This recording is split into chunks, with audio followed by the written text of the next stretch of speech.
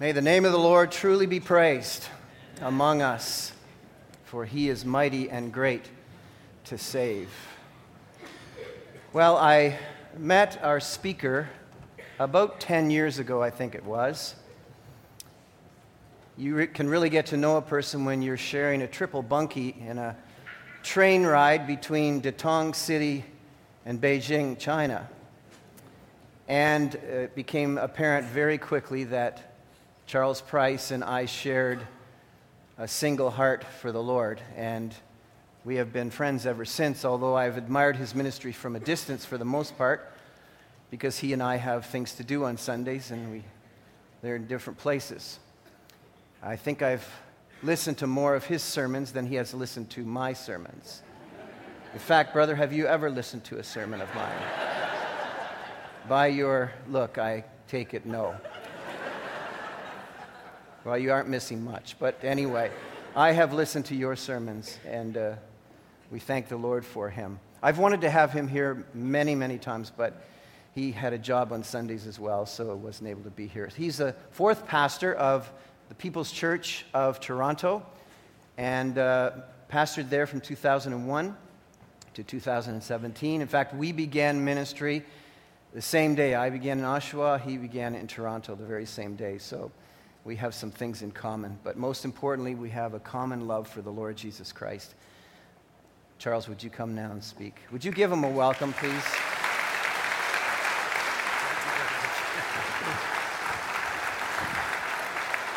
Well, thank you.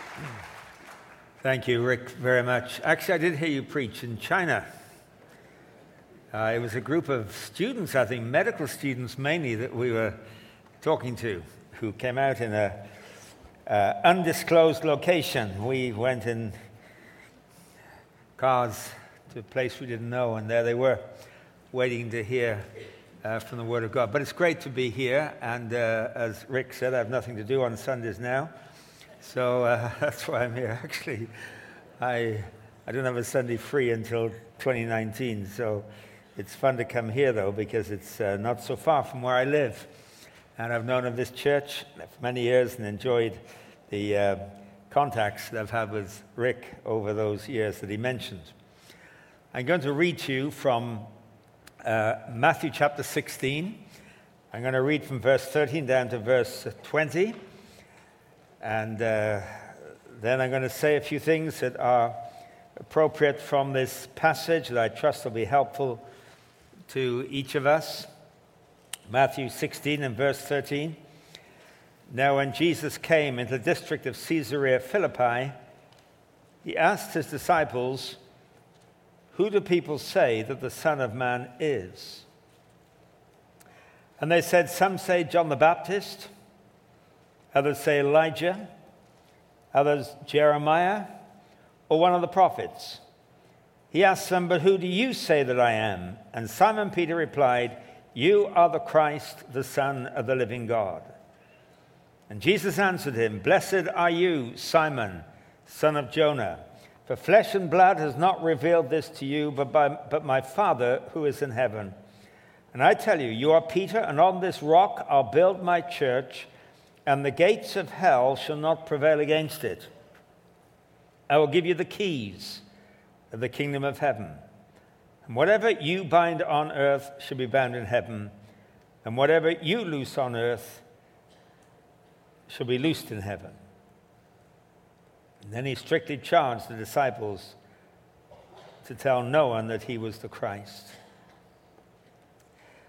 1928 must have been a good year. That was also the year that the People's Church in Toronto was founded. In fact, last Sunday, they celebrated their 90th anniversary. I was unable to be there because I was overseas. But intriguing that last week they should celebrate their 90th there. And here I know the date isn't the same. That's the actual date at the People's Church last week. But I think you preceded earlier in the year. And of course, the world in 1928 was very different to the world in 2018. The global population was less than 2 billion in 1928. This year, it is 7.7 billion. nearly 4 times as many. 1928, there were 8 million people who lived in Canada. This year, we passed the 37 million mark. I don't know what the population in Oshawa was in 1928. I know today it's 160,000. That doesn't include the surrounding communities. But I did find a record of back in the 19th century, something about the population of Oshawa. It was then about 1,000. And I was intrigued. It said there were 3 churches, a post office, and 3 breweries. 1 brewery to supply each church. Actually, it says 1 brewery, 2 distilleries, but same thing. They're providers of liquor. So I don't know whether this was the challenge and how many breweries there are today, how many churches there are today, but that was the statistic. 90 years ago, the center of Christendom was in Europe and North America. I, this week, came across an article in my preparing for this morning that was published in January 1929, and it was called The International Review of Missions, which gave a summary of the missionary activity in the year 1928. The big feature of that year was the International Missionary Council, which took place in Jerusalem in March and April of that year, when people came from all over the world. Wasn't it March or April that you were founded? What, April? February. Oh, February. Okay, close. Well, this was taking place at the same time, in March and April the next month. And it brought folks from all around the world to discuss how the church was going to reach the world, what its missionary global strategy should be. And I was very interested in reading it to see that the main issue that arose, and in the summary it said this is the main challenge the church is facing today, 1928, was, quote, a rise of secularism all over the world. What's new? We thought that was our problem. It's been so for 90 years, and it probably goes back even more so.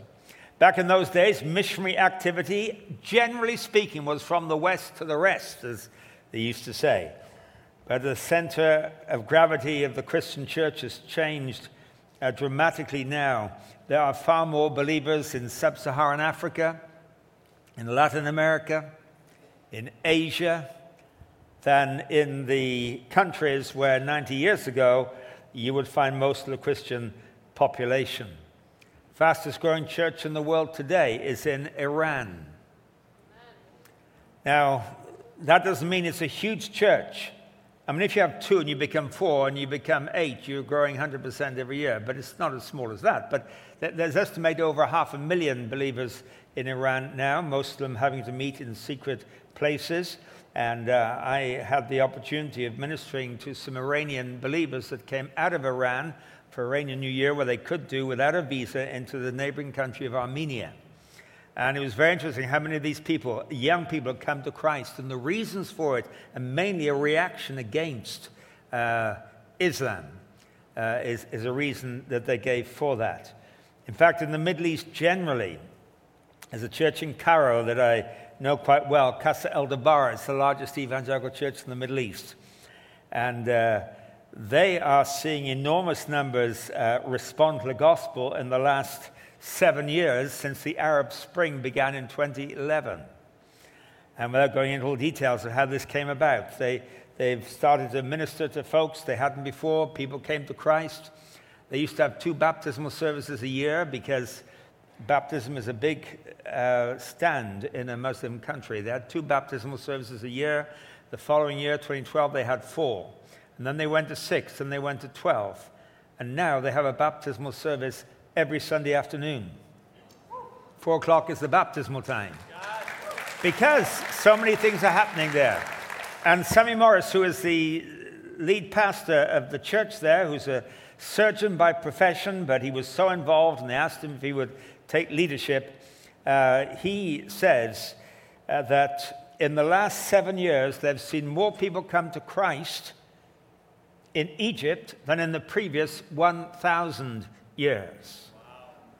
And his assessment is there's a wave of atheism sweeping through the Middle East at the moment. It's an Allah atheism. It is a reaction against extremism, and people are sick and tired of it, and they're turning away from Islam in droves, many to secularism. But there are others who are looking because they have a spiritual sense for truth, and that is what they're able to step into and minister to at the moment. And, there are many other stories that you've probably heard. I've heard of wonderful things that are happening across the world. We don't see it in our country in the same way. We praise God for people coming to Christ. We don't see the movements that are being evident in some of these places. But God has left us here, and God has placed us here in the environment we're in.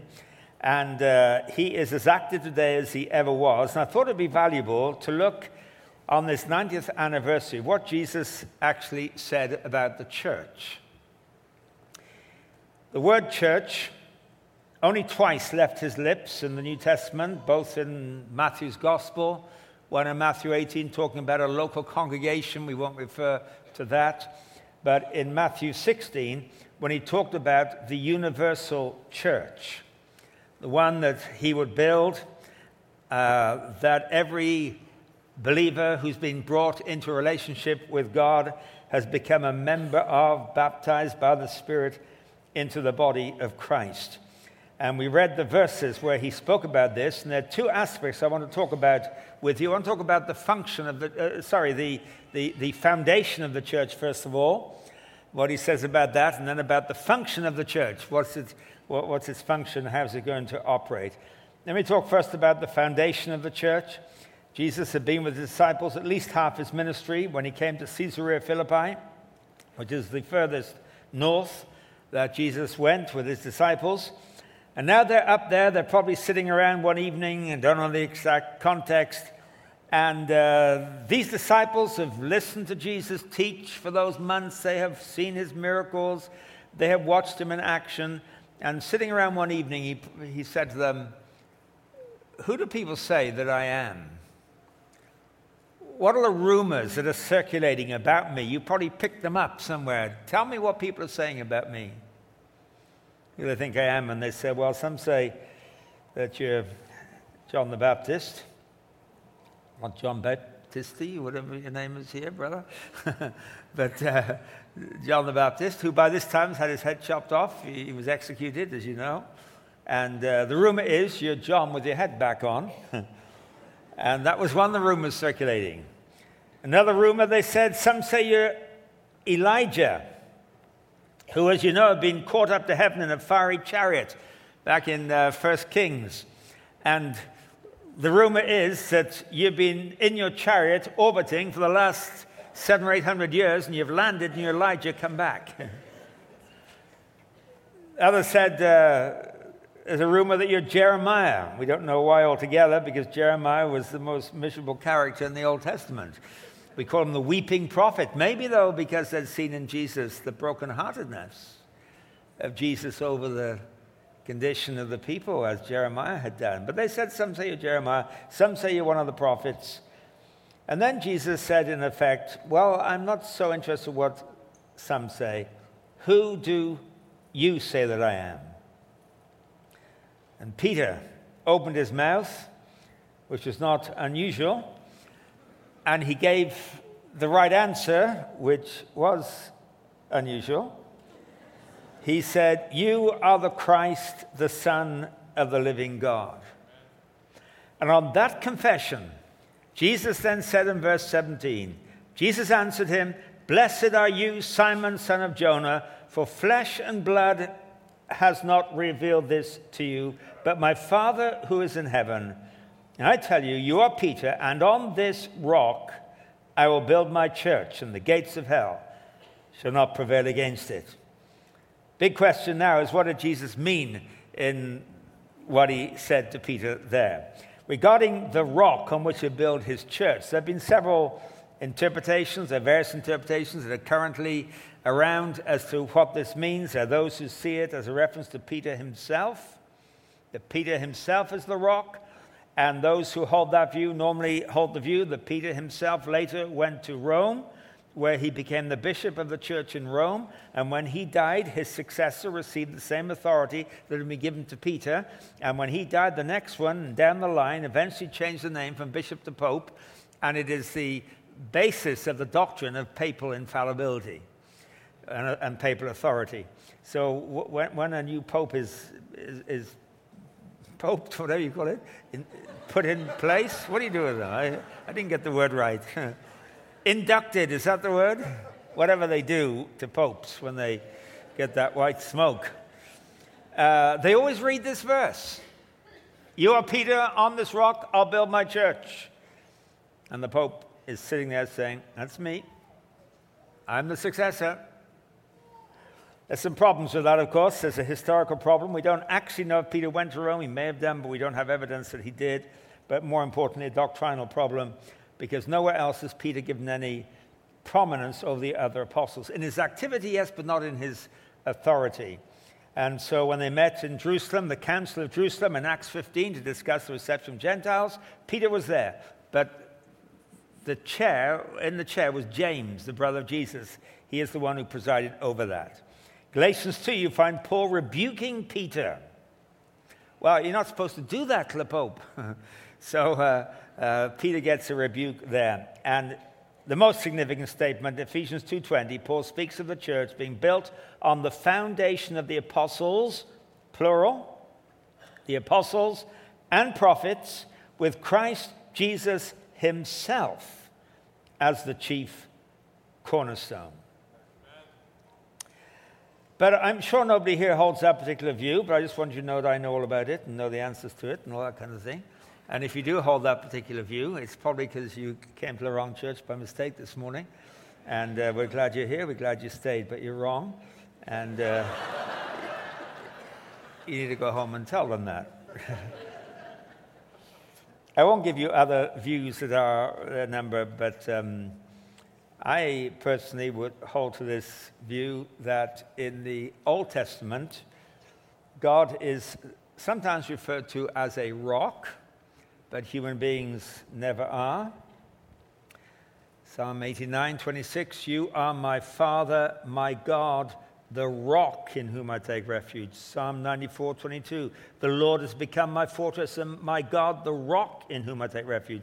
Psalm 95, verse 1, let us shout aloud to the rock of our salvation. So there God is spoken of as rock. And some of you will know there's a play on words here, because the Greek word in which our New Testament was written for Peter is Petros. The Greek word for rock is a feminine word, Petra. The conversation here took place in Aramaic, and the same thing would apply. Cephas was Peter, Kepha was rock. And therefore, with this play on this word, I think it fits everything else to understand that Jesus said, you are Petros, and on this Petra, not you, this Petra, I will build my church. Because the subject of the discussion is, who do men say I am? So the subject of discussion is, who is Jesus? Peter, you've got it right. Flesh and blood didn't reveal this to you. You didn't pick this up in the marketplace as a rumor. My Father revealed it to you, because no one can say Jesus is Lord apart from revelation.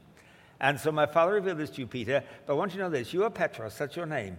And Jesus gave him that name. Simon called him Peter, which means rock. You are Peter. On this rock, being the one you just affirmed, myself, I'm going to build my church. And this is crucial to us to understand. You know, in 1 Corinthians 3, verse 11, Paul says, no other foundation can anyone lay other than the one already laid, which is Jesus Christ. And we sang at the beginning this morning, Christ alone, cornerstone. Christ alone is the one on whom we build. The cornerstone has a different connotation, but nevertheless, it's foundational. And this is crucially important to us, because Christianity is not built on the teachings of Jesus. It's built on the person of Jesus. And if we detach his teaching from his person, we might try to implement his teaching, but it's simply dead. Because everything Jesus taught centered on himself. This sets him apart from every other religious leader that ever lived. The fact that Jesus' teaching was self-centered.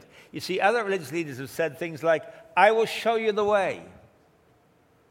What did Jesus say? I am the way. Others have said, I will teach you the truth. Jesus said, I am the truth. Others have said, I will switch on the light for you. Jesus said, I am the light. Others have said, I will feed you bread. He said, I am the bread of life. Others have said, I'll give you shepherds. I am the shepherd, the good shepherd. Others have said, I'll open the door for you. He said, I am the door. Others have said, I'll show you where to find life. Jesus said, I am the life. In other words, everything I'm offering to you is offered to you in myself. It is Jesus Christ himself who is the content of the gospel. That he himself comes to live within us. We sang it before. Holiness has a name, Jesus. Victory has a name, it's Jesus. The Word has a name, it's Jesus. Redemption has a name, it's Jesus. And that is actually profoundly true. We've been blessed with every spiritual blessing in the heavenly realms. Where? In our knowledge of Christ. And this is why Christ himself is central. Not just doctrinally, but experientially to a Christian life that's going to work. There are two invitations that Jesus gave, and I think if we get these two invitations right, we've got most of the Christian life right. And the two invitations were this. First of all, come to me. If you're weary, you're burdened, heavy laden, come to me was the invitation Jesus gave. And then the second invitation, having come to me, is abide in me. In John 15, you abide in me, I'll abide in you. He goes on to say, if you do that, you will bear fruit, but apart from me, you will do nothing. And he goes on to say also that to abide in him is to abide in his love, to live experientially with that sense of his love and enabling and presence within us. And this is the foundation. In fact, if we were to look at the whole role of Jesus Christ in the church, we discover he's not only the foundation, he's also the head of the body. We also find he's the life of the body, and that everything has its source, its function, its enabling, its empowering in the Lord Jesus himself. And Calvary Baptist Church here in Oshawa exists 90 years after that initial nucleus of people began its ministry, because Christ has been its message and Christ has been its foundation. All the pictures we saw that go back over these 90 years, there were slogans, Jesus saves, or texts, etc. You notice all of them had to do with Jesus, except the one in 1 Samuel 7, hitherto has the Lord helped us, Ebenezer. But that is incarnating what Christ is doing for us now in an Old Testament context. So the whole theme, the whole slogans, the whole message, the whole truth, the whole spirit has been that this is about the Lord Jesus Christ. And this church will exist for the next decades, maybe the next century, only as long as this remains its core truth. I was reading an article this week by F.F. Bruce, who's one of the great New Testament scholars, biblical scholars, based in the University of Manchester, where he was teaching in England.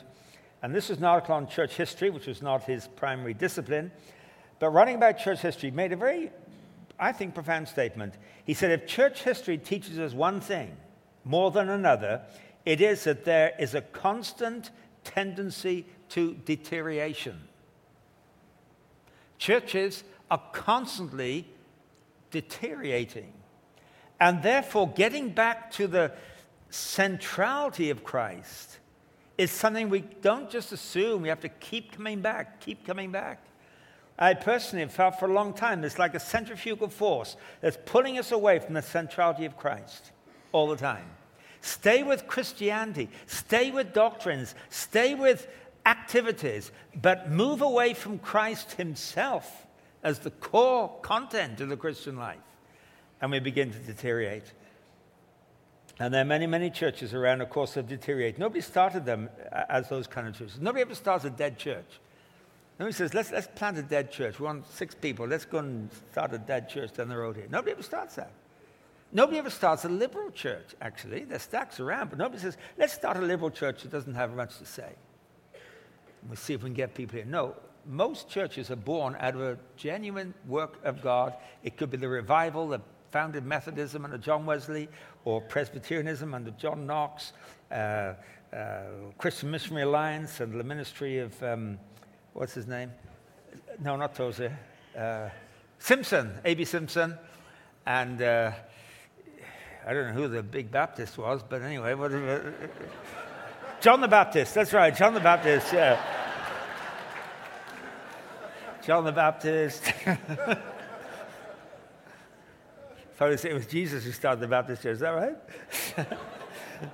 right? But you trace back the history of all these movements, they begin in a genuine, real work of the Spirit of God, and so easily deteriorate. And I know dead Baptist churches too. Maybe you've never seen one, but I know some.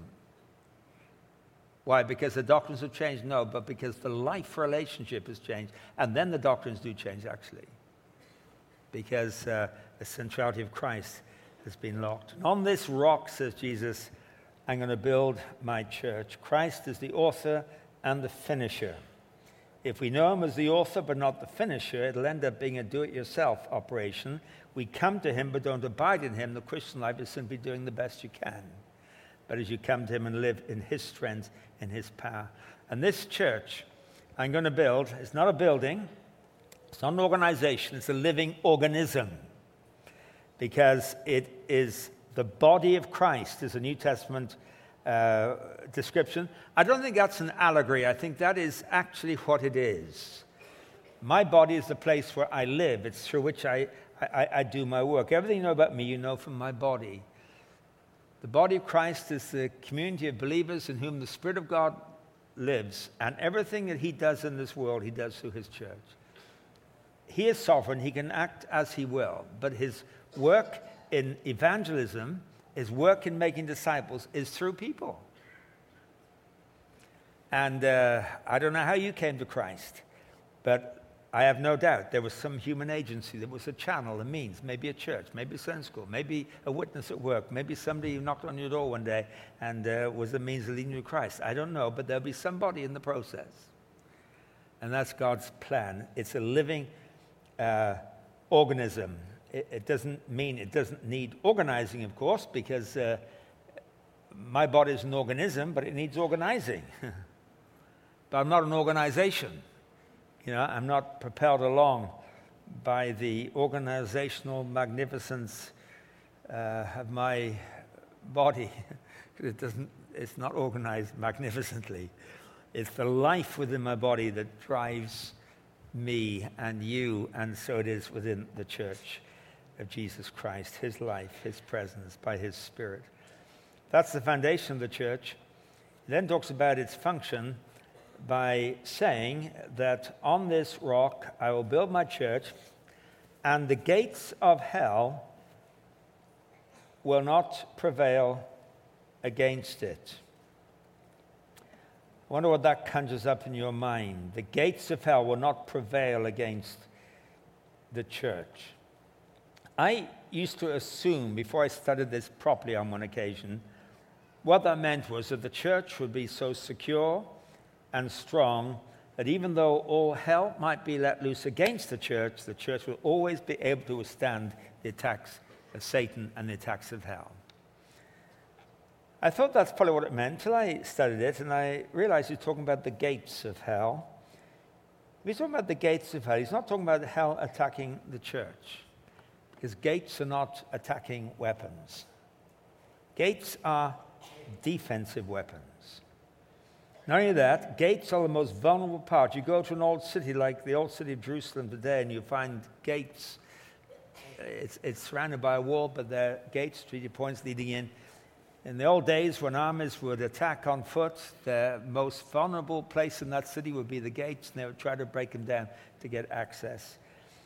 And it is a picture not of hell attacking the church, and the church withstanding its attack, but it's a picture of the church attacking hell, and hell being unable to withstand the attack. The gates of hell shall not prevail against it. And this perhaps revolutionizes some of our thinking about spiritual warfare. We often think of spiritual warfare as the devil attacking me. And therefore we think that victory in the Christian life is my ability to withstand his attacks. I don't steal, I don't cheat, don't commit adultery, etc. Then I'm being victorious. But here, the picture of spiritual warfare is the church on the offensive, and as a result, driving back the front line of hell. Now, how is that going to happen? Well, look at the next verse, verse 19. I will give you the keys of the kingdom of heaven. Whatever you bind on earth shall be bound in heaven, and whatever you loose on earth shall be loosed in heaven. Whatever that means, there are two conclusions we can draw very quickly. The first conclusion is he's talking about the keys of the kingdom of heaven. Therefore, it's not something peripheral. It's something central, something which unlocks the activity of the kingdom of heaven. I'm giving you the keys of the kingdom. And then he says, what you bind on earth shall be bound in heaven. What you loose on earth shall be loosed in heaven. The initiative takes place on earth, interestingly. We might have expected him to say, what we bind in earth, what we bind in heaven, you will bind on earth, etc. The other way around. But he says, no, the initiative takes place on earth. Now, there is an unusual Greek construction here, apparently, and without going into the details of the perfect participle passive and the simple future and the future passive simple doodah, which I don't understand anyway, so you might not. I'll tell you what it all means, apparently, according to people who do know what that means. What it means is what you bind on earth will be consistent with that which has already been bound in heaven, and what you loose on earth will be consistent with that which has already been loosed in heaven. In other words, activity on earth doesn't make things happen in heaven that wouldn't otherwise happen. But your activity on earth enables what is already planned in heaven to be released. Bound, I think bound is simply the restrictive, negative aspect. Loosed is the positive, releasing aspect. In other words, this church I'm going to build, I'm giving you the keys. So I don't have the keys. Don't blame me for the lack of evangelistic work going on in the world. Don't blame me, he might have said, for the lack of mission activity. No, I'm giving you the keys. But these keys are this, that as you act in accordance with what is planned in heaven, what is planned in heaven will be released on earth through you. Does that make sense, or have I confused you even more? Does that not mean I confused you even more? I see some people nodding there. But this principle is there through Scripture. God initiates every divine act that is bringing about the fulfillment of his purposes, but he implements them through the obedience of his people. So you have a verse, for instance, in Ezekiel chapter 22, where God says, I sought for man among them who should build up the wall and stand in the breach before me for the land, that I should not destroy it.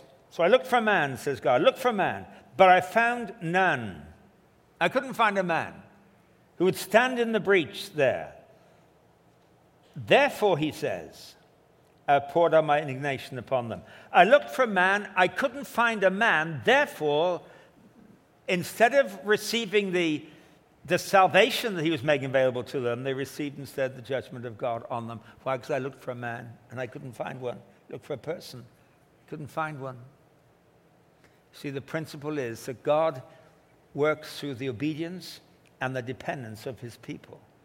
In the Old Testament, you remember Moses, when Moses met God at the burning bush, and God spoke to him And what God said to him initially was all about himself. He said, I have seen the misery of my people.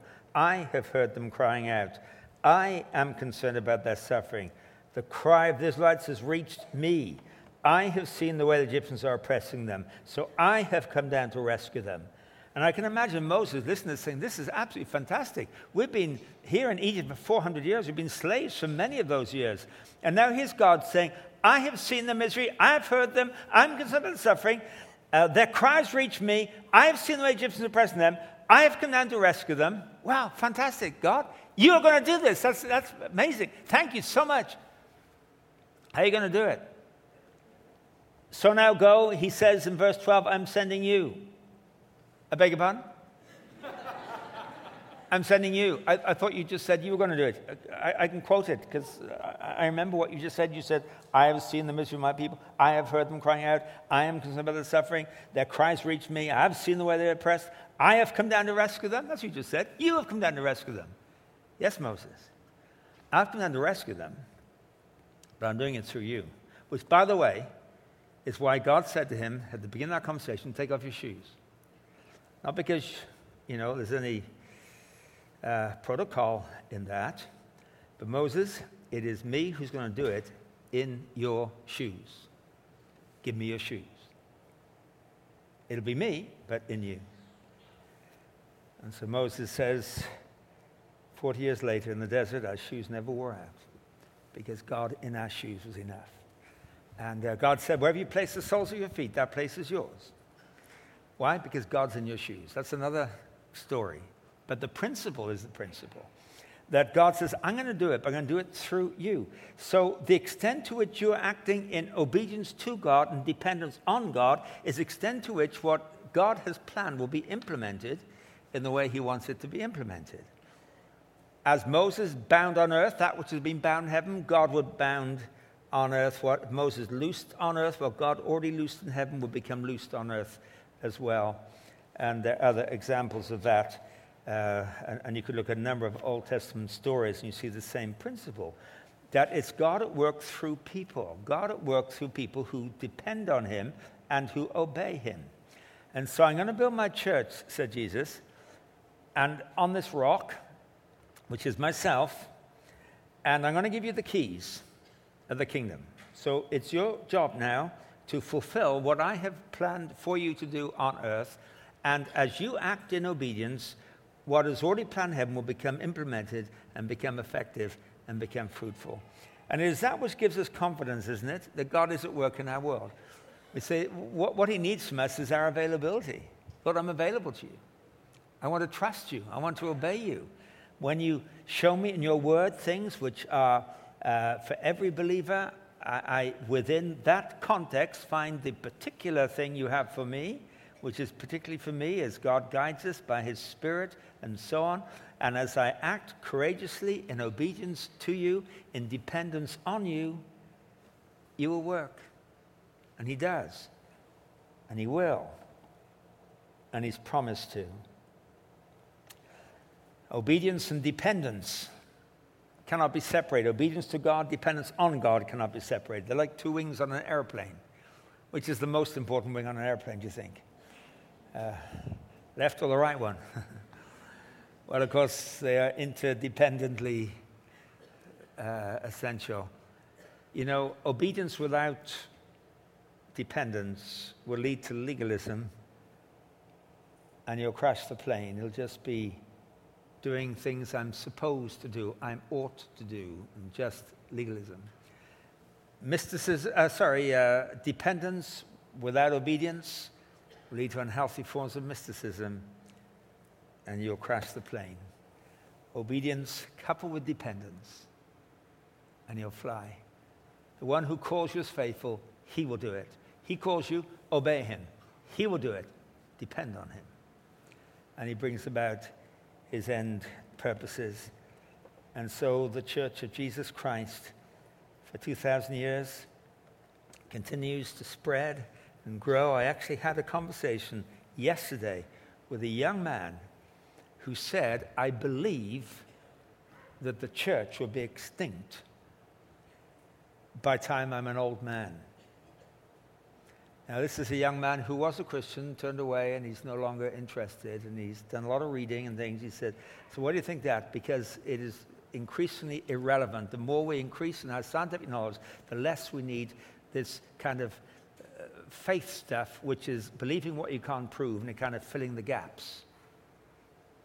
And so I don't know how old you're going to live, but if you live to 90, and he's 22, I think, you might discover the church is bigger than it is today, stronger than it is today. What you will know is there will be a remnant for sure. Why? Because we're smart? No, because Jesus said, who did you say I am? Well done, Peter. This has been revealed to you. This is the starting point. No one can say Jesus Lord except by the Holy Spirit. That's always the starting point. On this rock, I'm going to build my church. And the gates of hell, the front line of hell, will not prevail against it. And I'm giving you the keys. What you bind in dependence upon me, you will find what has already been bound in heaven will become operative through you and bound on earth. What you loose in dependence upon me will already have been loosed in heaven, become operative on earth. And the work of Jesus Christ will continue. But if one day we stand before God and we say, I was not very impressed with the way you brought people to yourself. There weren't a lot of people getting converted when I was on earth. There wasn't a lot going on in the mission field when I was around. God may say to you, let me just remind you something. I gave you the keys. I gave you the keys. Let's pray. Father, we're grateful this morning that we're not caught up in some religiosity or in some place to find our security and some meaning in life. We're caught up in relationship with the living God, the true God. We thank you for drawing us to yourself. For those of us who may not know you this morning, we pray that you give us the eyes to see, that the Holy Spirit will reveal to us Jesus is Lord, and that we can know you and experience you, be born again of your Spirit, indwelt by you. And for those of us who know that, we pray, Lord, that we will live humbly in dependence upon you, knowing you have a strategy in our world. You're planning that we are part of that, and we just want to be available for that, obedient to you and dependent on you. And we thank you that the front line of hell will not have the resources to stand. Make this real, we pray, in Jesus' name. Amen.